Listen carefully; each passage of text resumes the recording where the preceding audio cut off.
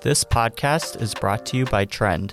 Trend is a micro-influencer marketing platform that helps connect brands with influencers. Learn more, join our network, or start an influencer campaign at trend.io.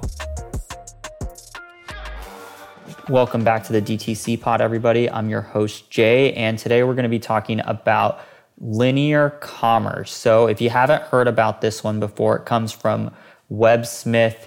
He runs the website 2PM. If you haven't heard of it, go check it out. He talks about a lot of direct-to-consumer, e-commerce topics. He also tweets a lot over there. And so I wanted to cover this concept and kind of just explain a little bit what it's about. And the core of it basically connects back to being able to acquire customers at a lower acquisition cost and also generating higher lifetime value on those same customers.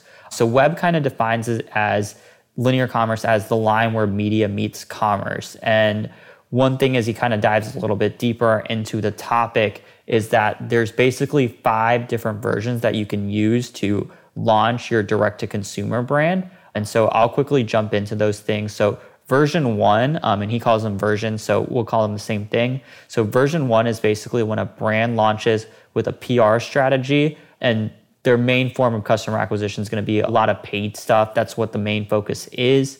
Version 2 is a brand might run a go-to-market strategy with a well-received media push. And then what they're going to do there to continue to keep acquiring customers is doing some paid media, and they might have some short-term organic visibility efforts that they're driving. Version 3 is if a brand launches with a media partnership intact and kind of works to develop affiliate deals as well. Version 4 is when a brand launches a publishing operation. And so what they're kind of doing over there is basically trying to acquire the audience first, with the end goal being that they're going to deliver a product to the market. And basically once they have that audience built in, it's much easier to deliver that product and have the demand behind it. And version 5 is a well-received media company operation, launches a brand much later. So what we're thinking about there is, they might not be launching the brand today. They might not be launching it tomorrow. They might not be launching it for another 5 years. So the brand is not really on the top of their mind for what they're launching over there, but it is kind of a consideration maybe down the line. This idea is really interesting. And so we've talked about, it's really just blending where media meets commerce. And I think it's a great way to think about things, because what you want to do and what you really want to focus on is acquiring audience. And I'll jump into that in a second, some strategies that you can kind of do there. But it's really interesting to see the way that companies today, especially direct-to-consumer companies and e-commerce companies, might be rethinking the way that they are launching products and doing it in a more sustainable, growth-focused way. Social media is a full-time job, but you don't have to do it alone. Ami is our favorite social media agency. From TikTok to Tweet, you'll work with a team of professionals to level up your social media in 2021. Visit amisocial.com. That's AMIE social.com. And so one of the things Webb talks about is that, versions 1 and 2 that we talked about, where you're launching with either a PR strategy or a go-to-market strategy with a well-received media push, are usually the more predictable paths that are taken by venture-backed direct-to-consumer brands.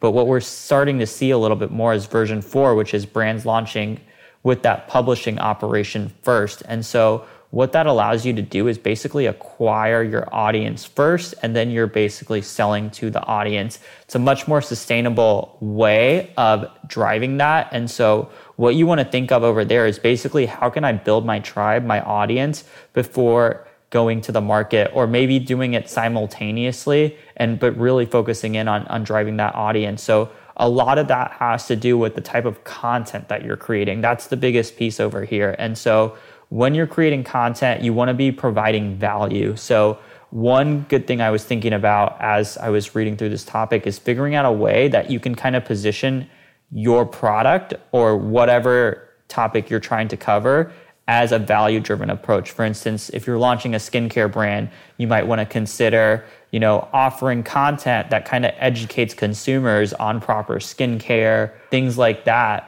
and maybe give some tips around it. So you're not necessarily pushing with the brand first.